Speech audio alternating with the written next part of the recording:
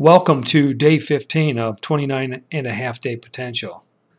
I am in the middle of eliminating the habit of playing video games. I believe that if I get through a full lunar cycle, I will have this new habit of reporting my progress to an imaginary audience of 4 people. Yes, I'm still at 4 imaginary people.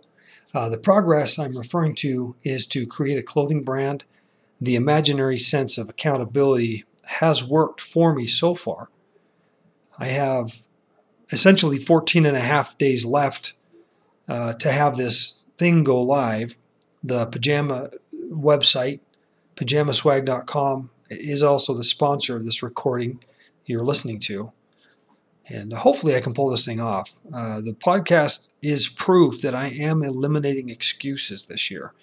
I decided once I'm done with this challenge, I'm going to give myself new challenges every month. This is going to be my audio journal from here on out, I suppose. Hopefully this podcast will also help you become your ideal self and hopefully discover who you want to be, why you do what you do, and who knows, maybe I can help you change your habits so that you can have that happier, healthier, more prosperous life as well. We all know this set of recordings is really for me, and through this process I am eliminating bad habits and creating much better habits. And if you want, maybe I'm able to inspire you to do the same. Hopefully you can find the courage to become the person you want to become. Consciously become aware of what's stopping you. Change one habit at a time in order to discover your best self and execute on the inspiration you receive. Become that person so that you'll have that happier, healthier, more prosperous life. A lot of people have given up on this idea at some point. Hopefully, not you. Today, I want to talk about expectation and its impact on your life. There may be times where you need to search every area of the cosmos to get exactly what it is you want, whether it's inside of you, whether it's outside of you. You'll be told by outside sources that you cannot achieve what you want. And if your expectation within transforms from belief that it will happen to unbelief for whatever reason, you will most likely give up on that dream. We don't get what we want. We get what we are. Remember, be, do, have. Be that person you want to be right now. Do the things that person would do. The have simply comes naturally. Your thoughts, feelings, and actions are what make up your attitude. What are your thoughts, feelings, and actions towards your personal life or towards your income? What about your family? How about your neighbors? What are your thoughts, feelings, and actions towards your boss or your occupation? Your thoughts, feelings, and actions literally determine who you are. Your attitude determines who you are, what you do, what you get out of life. Knowing that's not the answer. Knowing does not precede the doing.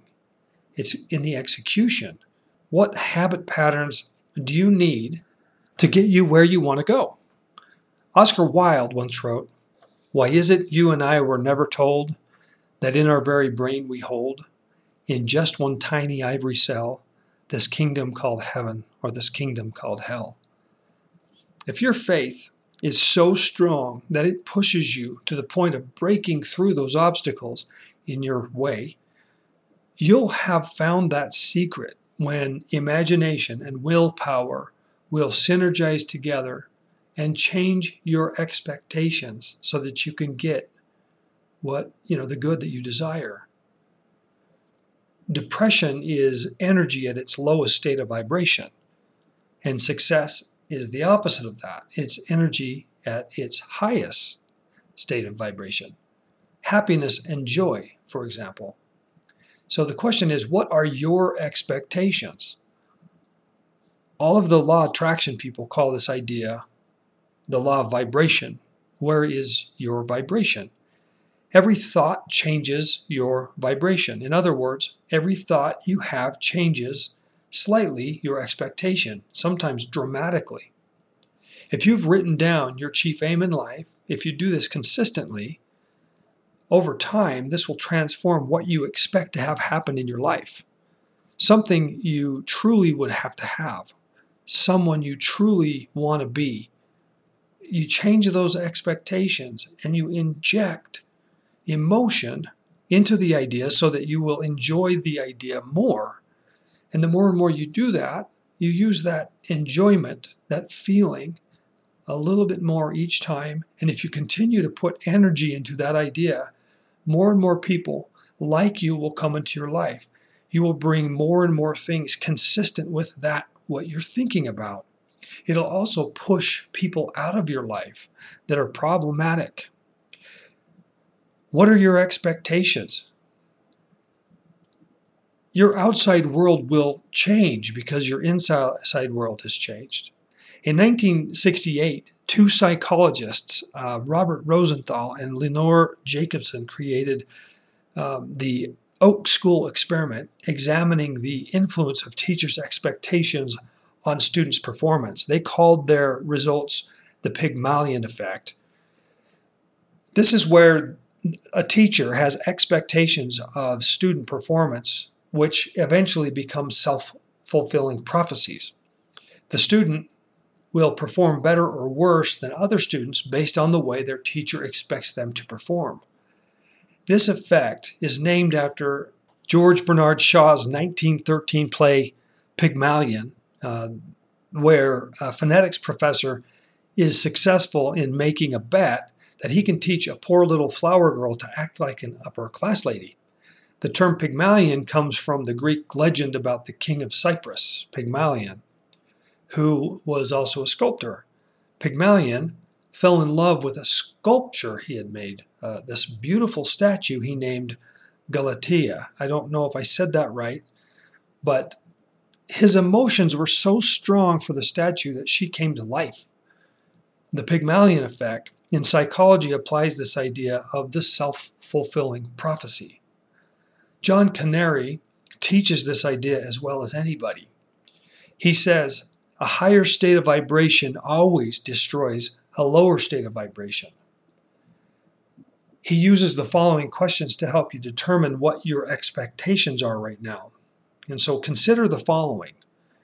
Do you hate misery more than you love happiness? Do you hate poverty more than you love prosperity? Do you hate disease more than you love good health? Because if you hate these things, you're increasing the possibility of them becoming yours because of the amount of emotion you're injecting into that idea. The thing you hate, it's yours. The thing you love is yours. Whatever it is you love, it's yours. You may not have it physically in the physical world, but you 100% have it in the mental world. Do you remember what Jesus said during the Sermon on the Mount about adultery? He said, "You have heard that it was said of old that you shall not commit adultery. But I say unto you that everyone who looks at a woman with lust for her has already committed adultery with her in his heart." If you are in a limited state of understanding, we logically try to prove to ourselves that we cannot give until we have received enough of something. We actually try to reason that we have to get before we give. If you're getting bad results, unless you change what your expectations are, you're certainly going to get more of the same. How do you change your expectations, and how do you continue to keep those expectations firm? How can you find the right person to be your spouse, for example? The simple answer is just simply be the right spouse. It seems like I've seen this idea around by a lot of different YouTubers. I think I heard Tony Robbins say it at one point in my life. I may be wrong. You just be the right person to attract the right person. You don't get what you want, you get what you are. And when you become spiritually, mentally, emotionally involved with what it is you want, you become that person that would have it. All you really have to do is self-reflect enough to become aware of your thoughts. Choose thoughts that would transform your expectations into the belief that you are receiving the good your heart desires. As you sow, so shall ye reap. I cannot tell you how many times I have given great information to Medicare beneficiaries on the phone, literally expecting them to enroll with me. And it feels like the conversation is going that way, and then they later tell me that they want to go enroll with someone else. Thank you for helping me find this wonderful plan. I'll have that person come over and do the enrollment later. It nearly drives me crazy, but then I remember all the times that simply out of the blue, I get this random phone call and the person wants to enroll, and it's the easiest enrollment that I've ever done without any transfer of knowledge or persuasion, and none of that. The conversations are like, you'll never believe this just happened to me. Those are the kinds of statements that happen. You put it out, it's going to come back. It may not be immediate, but it's coming back. That's it for today. Hopefully that was good. I am exhausted. I'm very tired, wanting to go to bed. Hopefully we'll see you tomorrow.